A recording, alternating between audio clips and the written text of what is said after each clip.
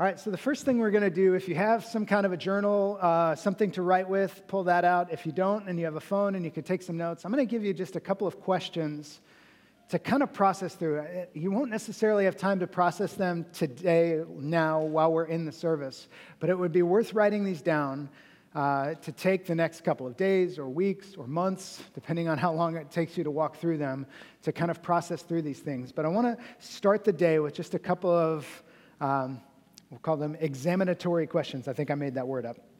But examinatory questions that help you take a look at yourself. So the first one is this. Do you have a vision? A vision, and you can read picture or dream. Do you have a vision of the kind of person that you want to be as life goes on? Do you have a picture in your mind? So now the question is, do you have a vision of the kind of person you want to become? And then to explain it a little bit, it's the idea of, do you have a picture in your mind of, and we're talking character, not life goals, not necessarily saying I want to retire, I want to own my house outright, I want to have kids and grandkids, or I want to, whatever. It's not life goals. We're talking about a vision for the type of person you want to become, your personhood, your character, your inner being. Do you have a vision for that? Okay, so that's the first question, and then we're going to go kind of choose your own adventure style, or we're going to diagram it out. So if yes, if the answer to that question is yes, then my encouragement would be for you to write it out.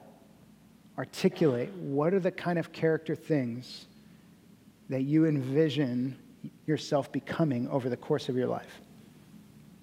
Okay, so that would be a project to kind of examine yourself and say, yes, I have this vision, and then actually getting the discipline to write it down and articulate it will be the second part of that.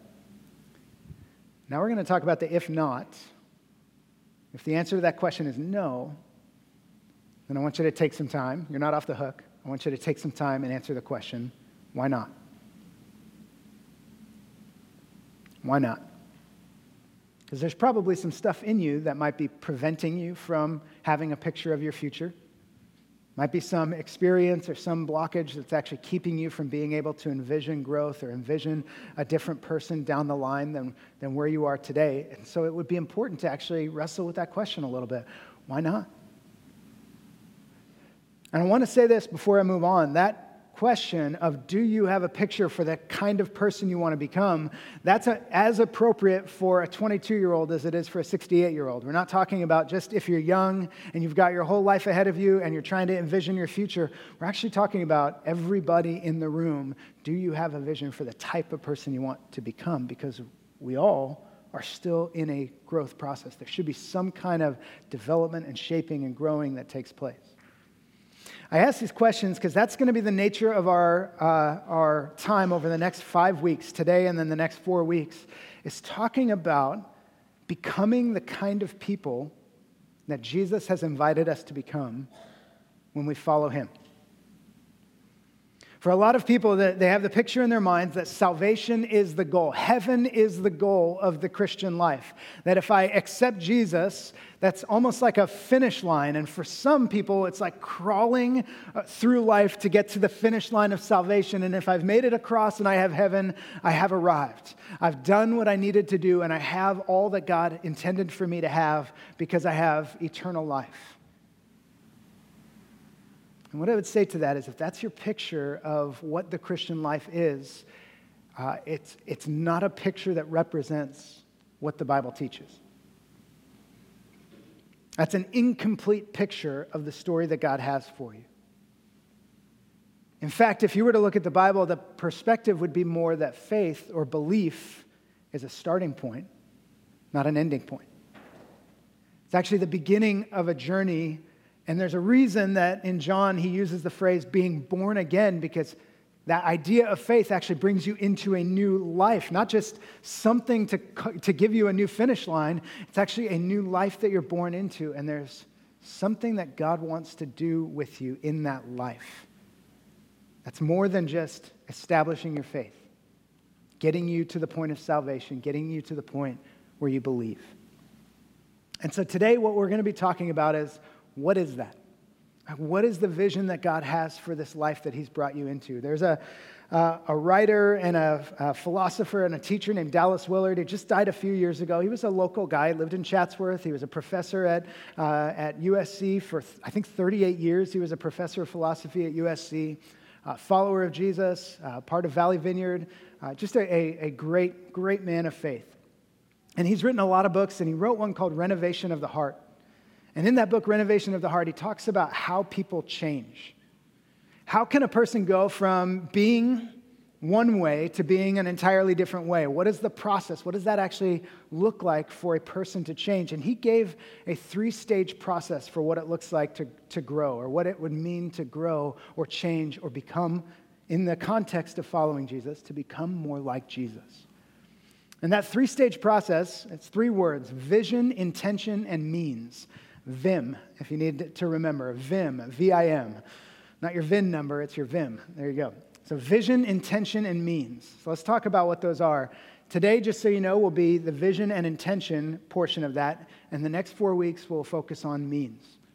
So vision is the picture, and we'll talk about as followers of Jesus, it's the picture of what we are becoming. It's a vision of, and to be more specific, what would my life look like if Jesus were living it today?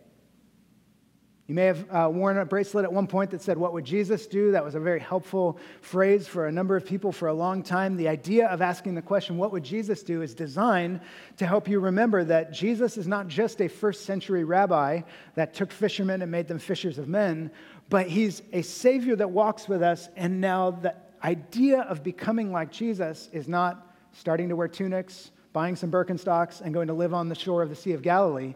That's not the idea. That sounds amazing, by the way, but that's not the idea of becoming like Jesus that we are invited into.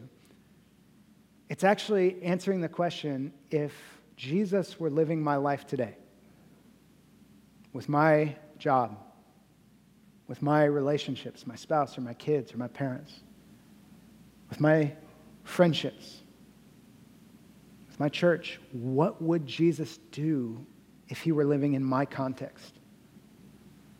How would he express God's character and nature if he were living my life? So that's a vision. That's the idea, is having this picture in our minds of what it would look like.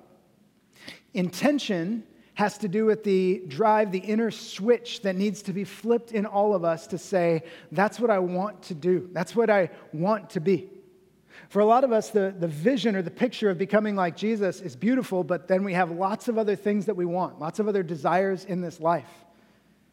We may want Jesus, but then basketball playoffs roll around and all we can think about is who's going to win. And all we can do is go to ESPN, and all we can do is listen to sports radio, and it just consumes us and takes our entire attention away for a stretch of time. And you can fill in the blank. I know that's like 1% of people in here like basketball, but the idea being something else can consume our drive and desire and form our actions and decisions and be on our lips and the thing that we talk about and the thing that we think about. And so as much as we have this vision of our life, the intention of who we are can shift to different things that draw us away from that vision. And so the idea of vision, intention, and means for how we change would be that we have this vision, and then our intention matches the vision of who we want to become. And you have control over your will. I know sometimes we think that we don't. We kind of just go with our feelings, and our feelings are the rudder for our life. I hope you've learned by now that if your feelings are your rudder for your life, then that ship will be wrecked really quickly. Like, we don't go by our feelings. That's not the right rudder. Our will actually supersedes and informs our feelings. We choose to determine who we're going to be and how to live our lives. You have that volition in you. You have that ability to make those choices. And so the idea of our intention is actually setting in us the interest and desire and drive to fulfill and become the vision that we have for us. And then the means would be the practices and habits that we would put in place to cultivate that intention to become that vision. The means are the practices involved. So let's just, for the sake of understanding, let's go cross-lateral over to running a marathon. So let's say your vision is to run the LA Marathon next March. You have the vision to cross the finish line. You can picture it of actually making it all the way across the finish line, 26.2 miles, going through that tape. I know they put the tape up all the time for everybody. You don't have to be the winner to get the tape, but you go through the tape, across the finish line, you got your time, you're done. You have this picture in your mind of that vision. And then the intention portion needs to come next, where you might say, okay, if I want that vision, I actually have to do something about it. I have to choose now in my inner being to form my life around that vision. I have to get to that place so that I can run. And something has to switch in us that says, it's go time. I can't just envision a future and then do nothing about it. Something in me has to form that says, yes, it's time to start preparing. But even that's not enough, right? You could have said that yes and then not done anything about it, and that's where means comes in. Means are putting into practice. So, okay, I've got to change my eating because I probably got to lose a few pounds. My knees can't hold up, so I've got to actually change the way that I eat in order to frame my body so that it can handle a marathon. I've got to train my running. I've got to start slow and build up. I've got to get to a point where I can actually get 10 miles and 18 miles and 26 miles. I've got to be able to do that if I want to run that marathon. And then honestly, even things like shoes, buying the right shoes, having the right shorts, getting the stuff so there's no chafe, whatever. I'm getting too detailed, but all the things, that's the means. So vision, intention, and means all work together to produce change. So that's the premise that we're operating off of. Now we're going to go to the scriptures, and I want to walk through what Peter shows us about the life that we're called into, that we're invited into. He's going to give us vision for becoming more like Jesus, and he's going to give us the intention, help us to understand the intention needed and how you can flip the switch of intention. And then the next few weeks, we'll have people speaking into means of becoming more like Jesus. Now, so that's what we're going to be doing. If you have your Bibles, we're going to be in 2 Peter chapter 1, verses 3 through 11. Now, I realize when I say this that not everybody in the room had a dad that challenged them to memorize Scripture when they were teenagers. I did. I had a dad that challenged me when I was a teenager to memorize Scripture. If I was going through something in particular, he would take me to a passage and help me memorize it. Or if I wasn't going through anything in particular, he had core passages that he would challenge me to memorize. And 2 Peter 1, 3 through 11 was one of those, to identify the process of character formation in me as a young man. He had me memorize this scripture.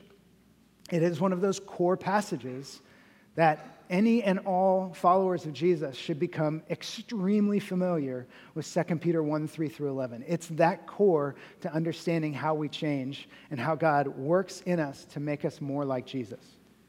Okay, so I'm going to read this, and we'll do a little bit of context, and then we'll dig into it. Peter's writing, he says this: His divine power has granted to us all things that pertain to life and godliness through the knowledge of him who called us to his own glory and excellence, by which he has granted to us his precious and very great promises, so that through them you may become partakers of the divine nature, having escaped from the corruption that is in the world because of sinful desire. For this very reason, make every effort to supplement your faith with virtue, and virtue with knowledge, and knowledge with self-control, and self-control with steadfastness, and steadfastness with godliness, and godliness with brotherly affection, and brotherly affection with love. For if these qualities are yours and are increasing, they keep you from being ineffective or unfruitful in the knowledge of our Lord Jesus Christ. For whoever lacks these qualities is so nearsighted that he is blind, having forgotten that he was cleansed from his former sins. Therefore, brothers and sisters, be all the more diligent to make your calling and election sure. For if you practice these qualities, you will never fall. For in this way there will be richly provided for you an entrance into the eternal kingdom of our Lord and Savior, Jesus Christ. Okay, a couple of bits before we dig into this. The first one is that Peter is writing to people who have faith already. So this is the call to Christians. Look at 1 Peter 1, verse 1, to those who have obtained a faith of equal standing with ours by the righteousness of our God and Savior, Jesus Christ. So Peter's writing and he's saying, look, I know you have faith. I know you have salvation. Heaven is yours already. The Spirit of God is in you. We are not talking about salvation. Now we're talking about what we do with our salvation, what life we live with faith as the backdrop, as the bedrock, and then we cultivate our future in light of our faith. Okay, so I want to say that because ultimately what we are talking about here is people that have already said yes to following Jesus. People that have already said, okay, yeah, I want to follow Jesus. I want to make my life about him. Peter's saying, okay, for those that have obtained that faith, this is what it looks like to live. And he's ordering our lives around that faith. Okay, so that's one thing to note. And the second thing is this, down in verses 12 through 15, Peter says, therefore, I intend always to remind you of these qualities, though you know them and are established in the truth that you have. I think it is right, as long as I'm in this body, to stir you up by way of reminder, since I know that the putting off of my body will be soon, as our Lord Jesus made clear to me. So now Peter's saying, Jesus told me I'm about to die, and so I want to say one more thing to you before I am out of here, and it's this. That's how important this is to Peter. So the last thing before we dig into the passage, why is this so important to Peter? Why is this so important to followers of Jesus to grow? If you have salvation, why would growth be of any value? Why would it be of any benefit? Why would growth need to come next? And there's two main reasons. The first is to increase in your enjoyment of the presence of God. We grow to become more like Jesus to increase in our enjoyment of his presence. The more you grow, the more you become like him, the more you experience his character, the more he uses you and bears fruit through you, the more those things happen, you actually enjoy God more. You see him in more places. Not that he is in more places, but your eyes are honed to see him in more places. You experience him in different ways because your heart is primed and ready, and you enjoy him and his presence more as you grow in your relationship with Jesus. That's the first reason. First reason is so that you would enjoy him more. The second is that you would bear fruit, that the world would experience an increased clarity of who God is because you represented God to them. Because you brought God's character and nature to them in a clear way. It increases your fruitfulness. It increases your effectiveness.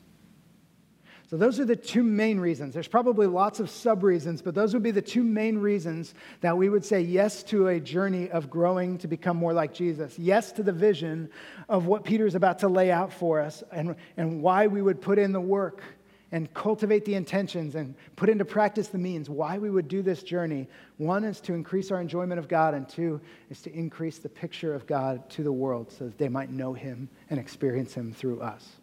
All right, so let's talk about Peter's vision. Peter's vision for what you are becoming, and he's giving us this. As followers of Jesus, he's now giving us a vision for what we are being shaped into. And he says, his divine power has granted to us all things pertaining to life and godliness. So the first thing Peter says is that you have, from the power of God, you have what you need to live a godly life. That's what that sentence is. You have it. You're not waiting for more. You're not waiting for another book from your favorite author. You're not waiting for a new journal. You're not waiting for your favorite kind of pen to write in that journal to arrive from Amazon. There's nothing that you lack in order to grow as a person who can live a godly life. So Peter's saying the divine power of God has given us everything, all things that we need to live a godly life. So the first thing he wants you to know is you're equipped now today to step into this. That's part of the vision that he's sharing. The second thing that he says about that is that we're called to live godly. Now, you may have heard the phrase Christ-likeness before, becoming like Christ. And that's a little bit more tangible for us than godliness because we can imagine Jesus. We saw Matthew, Mark, Luke, and John, presenting 3 years of Jesus' words, his character, his actions, and we can start to envision what it means to become like Christ. Godliness is essentially the same concept, God-likeness. It's becoming like God. And people get a little intimidated with that because it's like, well, who can become like God? And Peter's answer is, well, you can. You can take the character of God and make it so that it's your character. You can actually become somebody that lives the very nature and character of God to and around other people. It will shape you and your experience of life, and it'll shape them and their experience of God. And that's godliness, is increasing our likeness to God. Okay? So that is what Peter is giving us, is this picture. Now he goes on. If I were teaching through 2 Peter, I would teach this much differently. So I don't mean to yada, yada, yada through a couple of verses, but I'm just going to go through the knowledge of him who called us to his own glory and excellence. Very important. We're not going to hit on it. By which he has granted to us his precious and very great promises. Also very important. Not going to hit on it. Where we're going to land is this next phrase. So that through them you may become partakers of the divine nature, having escaped from the corruption that is in the world because of sinful desire.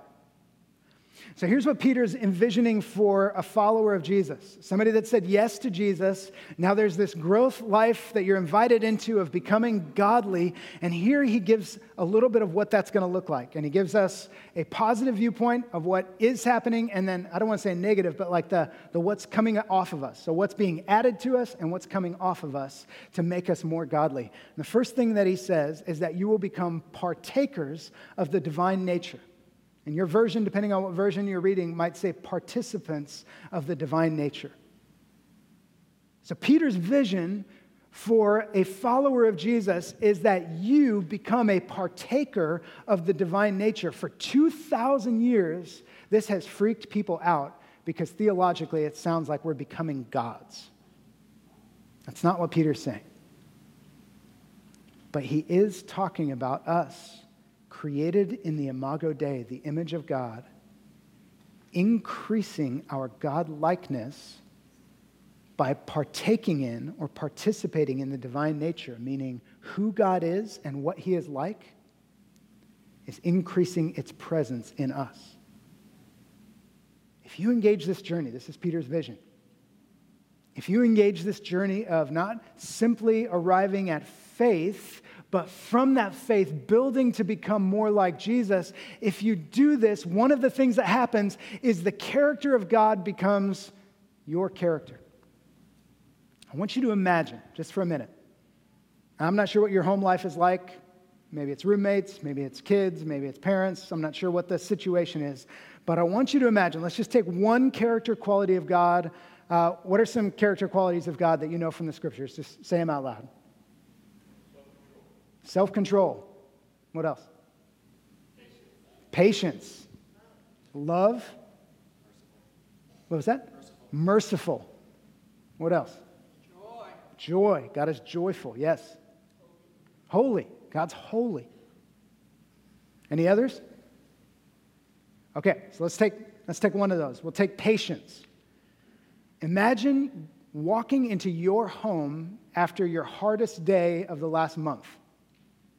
Okay, whatever your home life is like, whatever chaos ensues with roommates or with kids or with parents or whatever that scenario is like, imagine walking into your home after your personal hardest day of the last month. You can envision that. And imagine the home being filled with God's patience. Like as you walk in the door, you are wrecked or toast or spent or hurt or angry or frustrated. Like all of the emotions are real. There's real experiences. We're not absent from our experiences, yet at the same time you are able to walk into a place that looks to you to know God, and you bring his patience into that space. What kind of effect does that have on that room? What kind of magic, I mean, it's a weird word, but what kind of supernatural impact happens in that space when you with all of your experiences and all of your hardships, bring God's patience into a space. That's what it means to be a partaker of the divine nature. A miracle. It's a miracle. It's an absolute miracle.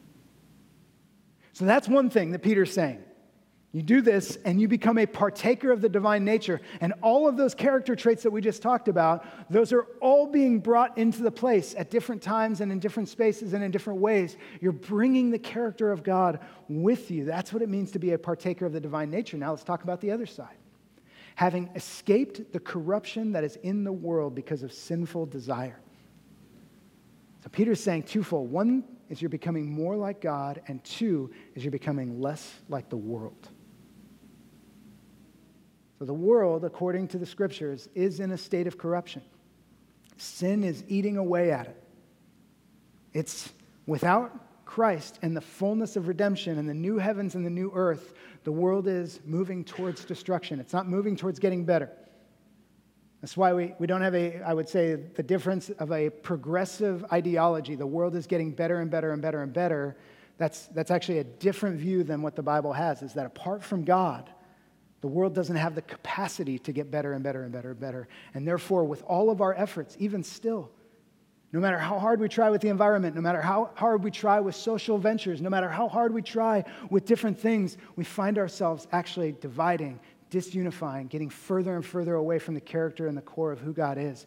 Those things just start to bleed out, and the world is actually in a state of corruption. And what Peter's saying is, if you're walking in this, something that happens is you become more like God and less like the world. The corruption that's in the world has less of an impact on you and who you are, your personhood. It may still affect your scenario, your circumstances, because that's unavoidable. The world will always affect our circumstances because that's where we live. But your personhood is escaping the corruption that's in the world. That's Peter's pitch. This is the vision that he's laying out for believers. I have something for you to step into, and it looks like this. And he's trying to lay it out for you to say, okay, that's what I want. That's what Peter's goal is for this passage, is for you to say, that's what I want. That's why I signed up for this. I didn't just want to crawl into heaven. I want to make a difference in this world. I want to be like God. That's the picture that I'm craving in my soul, is that I would be more patient and more loving and more merciful and more just as God is. I want to be like that so that this world can experience God in a different way. So Peter says, okay, now let's move to intention. What needs to happen in you to move towards that vision? This is verse 5. Peter says, for this reason, make every effort to supplement your faith with virtue. And then he goes on to talk about some amazing things. If I were teaching through 2 Peter, I would go heavy on virtue and knowledge and self-control and on and on and on. I would teach on all of those things. That's actually not where we're going today. I apologize. It's good. It's really good. But we're talking about something different. Peter says, for this very reason, make every effort to supplement your faith. Okay, so we're going to work backwards through this. Let's talk about supplement for just a minute. If you've got a diet that has limited access to certain vitamins, you take supplements. You would add in vitamin K, you would add in vitamin D, or you would add in protein or different things to kind of round out your diet. That's the idea of a supplement, is to actually finish out the nutritional needs that your body has if you're not getting them through your natural diet. So that's the whole concept of a supplement as it relates to nutrition. Peter's saying, I want you to supplement your faith. Now, just real quick before I dive into this, is Peter saying that your faith is not enough? No. Verse 1, to those who have obtained a faith of equal standing with ours by the righteousness of our God and Savior Jesus Christ. Peter's not saying your faith is insufficient. Your faith is core and critical to who you are, and it represents salvation, 100%. You are saved. You have heaven. You have eternity. You have all of those things. And Peter is full aware of this. And now he says, supplement your faith.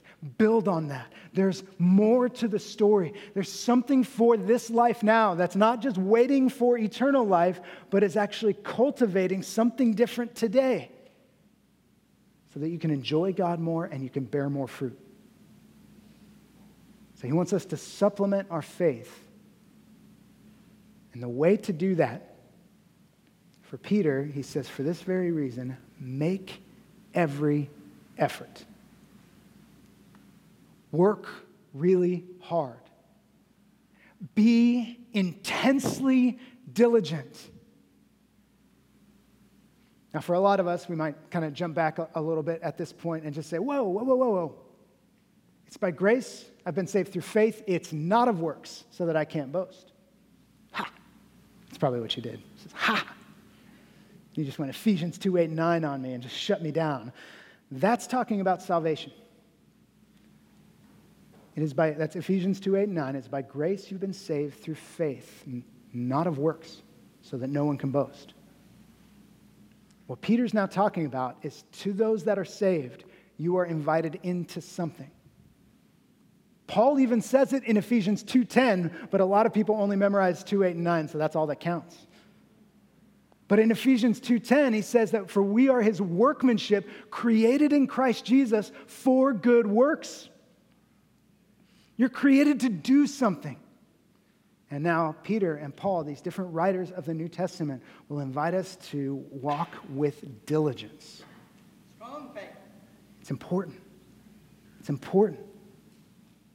Paul will say, work out your salvation with fear and trembling. The writer of Hebrews will say, run with perseverance the race marked out for you. Peter will say, make every effort. The invitation to the believer is now, if you have this vision and you want it, you're going to have to work for it. You're going to have to work for it. If you want to run a marathon in March, you got to get off the couch today. If you want to become more like Jesus, then something in you today needs to switch to say, I need to be more intentional today to cultivate the character of Christ in my life. To pursue the things of God more today so that I can be that person tomorrow and next year and in the coming decades. And it's interesting because you cannot produce this entirely on your own. So while there is effort, it's not absent of the Holy Spirit. You are in need of what he's given you, which is the Spirit of God, in order to make every effort. So it's not without the Spirit of God, but at the same time, it's not simply going about your everyday busy life, assuming that you can get the kids ready for school, run errands all day, make dinner, go to bed with 2 hours of Netflix, and then go to bed, and assume that somewhere in there the Spirit of God will magically transform you to be more like Jesus without any effort on your part. And sometimes we kind of think that way. We're just like, well, I guess just time will do it, right? If I just live my life without any intentional decisions to become more like Jesus, over time, I'm sure I'll become more like Jesus. One of the core problems with that thinking is that it's not Jesus is not the only thing trying to shape us into something. This world is constantly trying to shape us into something. Just one small example, if you look at social media, Twitter, TikTok, and Instagram, what's the word that's used when you friend somebody? It's not friend on those three, it's follow. By clicking on a button, you're saying, whatever this person is posting, I'm following this person. It's subtle, right? It's not like a huge deal, and most of you wouldn't say, oh, I'm followers of, I don't even know screen names anymore, but I'm followers of this person. We wouldn't articulate that, but at the same time, if you're telling a story, you say, oh, I follow this person on Instagram, and they posted this, and they said this, and it meant this, and it did this. Again, it just sort of gets in our mind. There are a lot of people out there that are trying to shape something in us. For some people, it's to their benefit. They're trying to sell you something, a product or a lifestyle or something along those lines. For others, it is theological. They're actually trying to shape a mindset in you. They're trying to hone you to believe something like what they believe. But there are lots of things that are forming you at all times. And Peter's saying, if you want that vision, then you have to be diligent and make every effort to be formed in a way that will produce that outcome. It's not going to come naturally in this world. So if you think through, okay, what is it going to look like for me to flip that switch? Some people, personality-wise, are very disciplined. You can wake up early, you can spend time in the scriptures, you can read through books, you can journal to no end, you've got your rhythm. And you can do that because you're by nature a disciplined person. Other people, like if you were to hear my dad teach, he'll tell you, I was an undisciplined person by personality. I couldn't maintain a rhythm, I couldn't wake up at a set time, I couldn't do these things. He would just talk about his personality, I couldn't do it. And so we might look at this and say, well, the personality disciplined person has an advantage in their pursuit of Jesus. Anybody ever felt that way before? Some people can do this better than I can because they have more discipline than I do. Well, or anybody ever felt, I can do this better than other people because I have more discipline than they do. That's the self-righteous side of that equation. So here's the challenge. For some of you, you have the discipline. You have the ability to wake up, to operate the practices, to cultivate the character of Jesus in you, and it's by personality. And you do need to lean into the Spirit and make sure that it's fresh and not just rote discipline because you're good at waking up and opening your Bible and writing things in your journal. I've been there. I'm a 4:30 to 5:30 wake up. I'm a pretty consistent in the scriptures, writing in my journal. This is journal number 200 over the course of the last 10 years. I'm making that number up, but I have lots of journals filled up with prayers, filled up with thoughts. And with that has come a battle with pride and self-righteousness because I am good at getting up and doing the things of God. And so I've had that to deal with. Some of you on the lacking discipline side, personality-wise, you feel a little bit hopeless. If it takes discipline to walk in this Christian life and I have no discipline, I will never grow to become more like Jesus.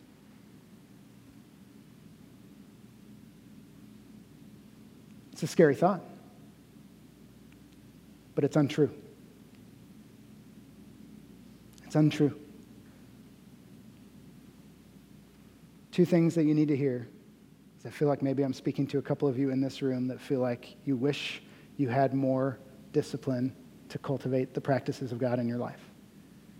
Number one is that God made you. He knows you. He knows your personality. He didn't screw up when he made you. Forgot to put discipline in that one. Shoot. Diligence? Nope, I ran out. He knows you. And he knows your personality. All your weaknesses, all your strengths, he built them.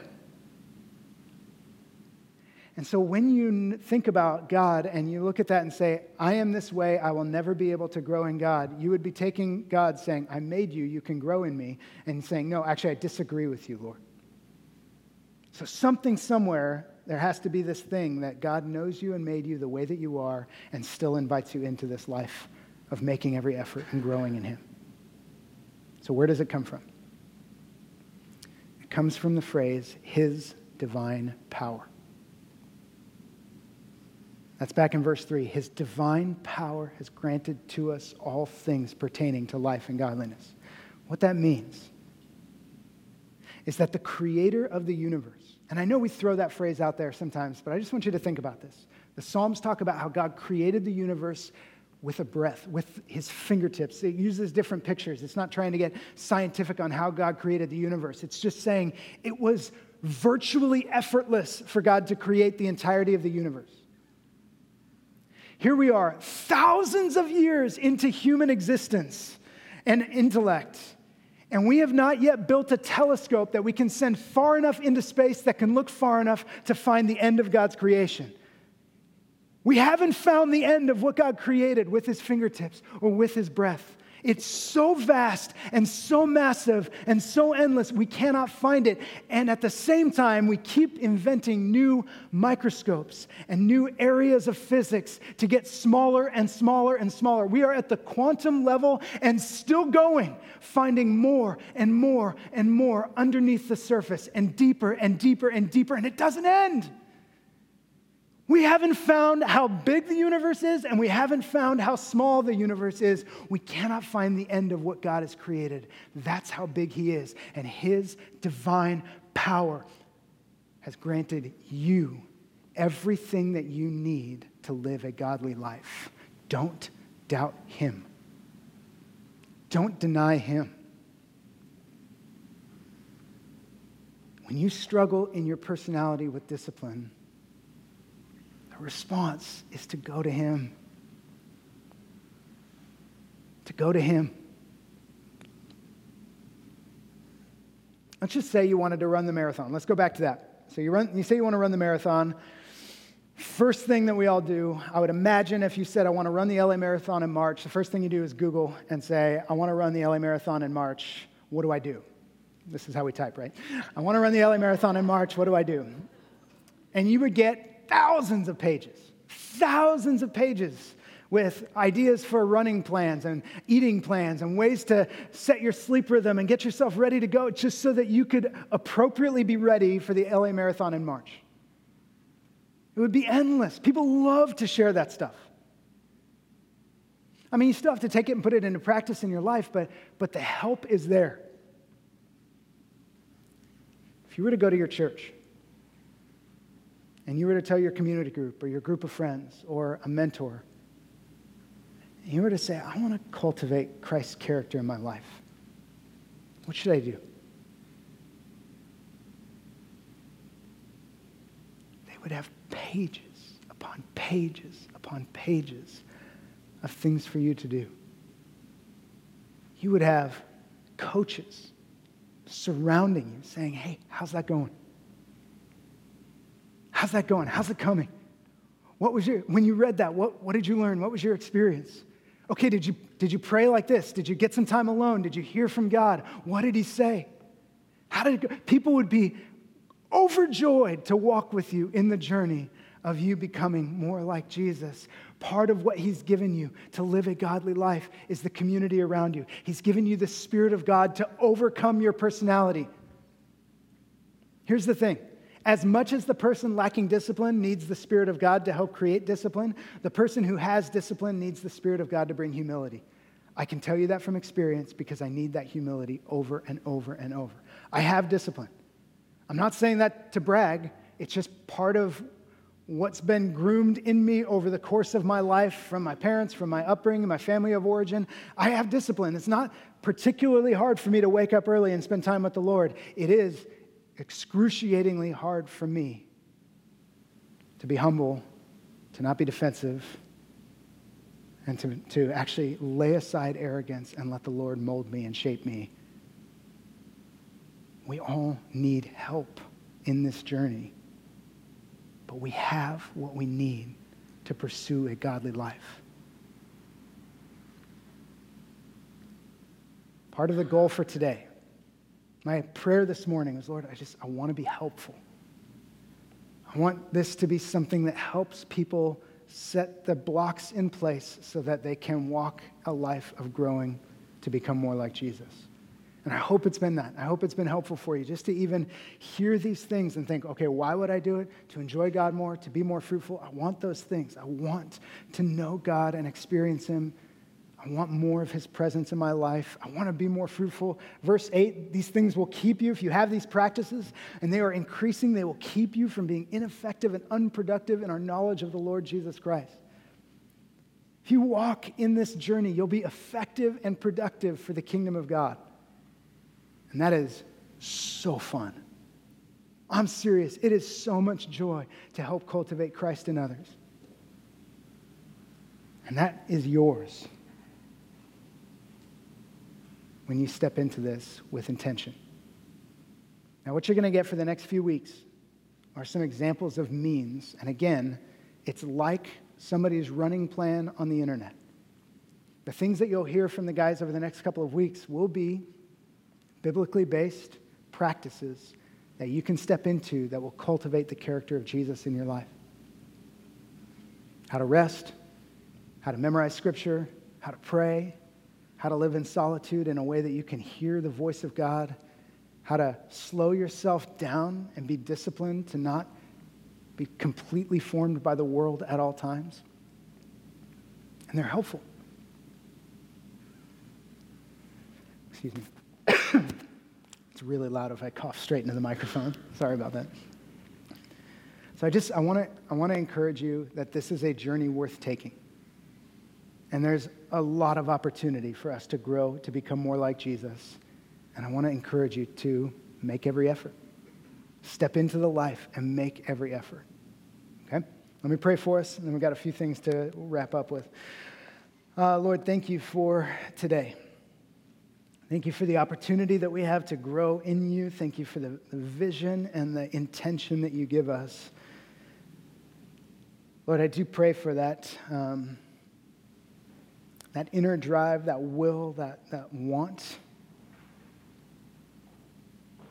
Lord, I pray that as a matter of integrity and even faith, that it would align with the vision that we have for the type of person we want to become. The picture of who you are in this world. And Lord, as that starts to take shape, I do just pray that these practices, these habits, these lifestyles of pursuing you, that they would produce the thing that you promised, effectiveness, productiveness in the kingdom of God. We want that, Lord, productivity. We thank you for who you are, for what you invite us into. It's in your name we pray. Amen.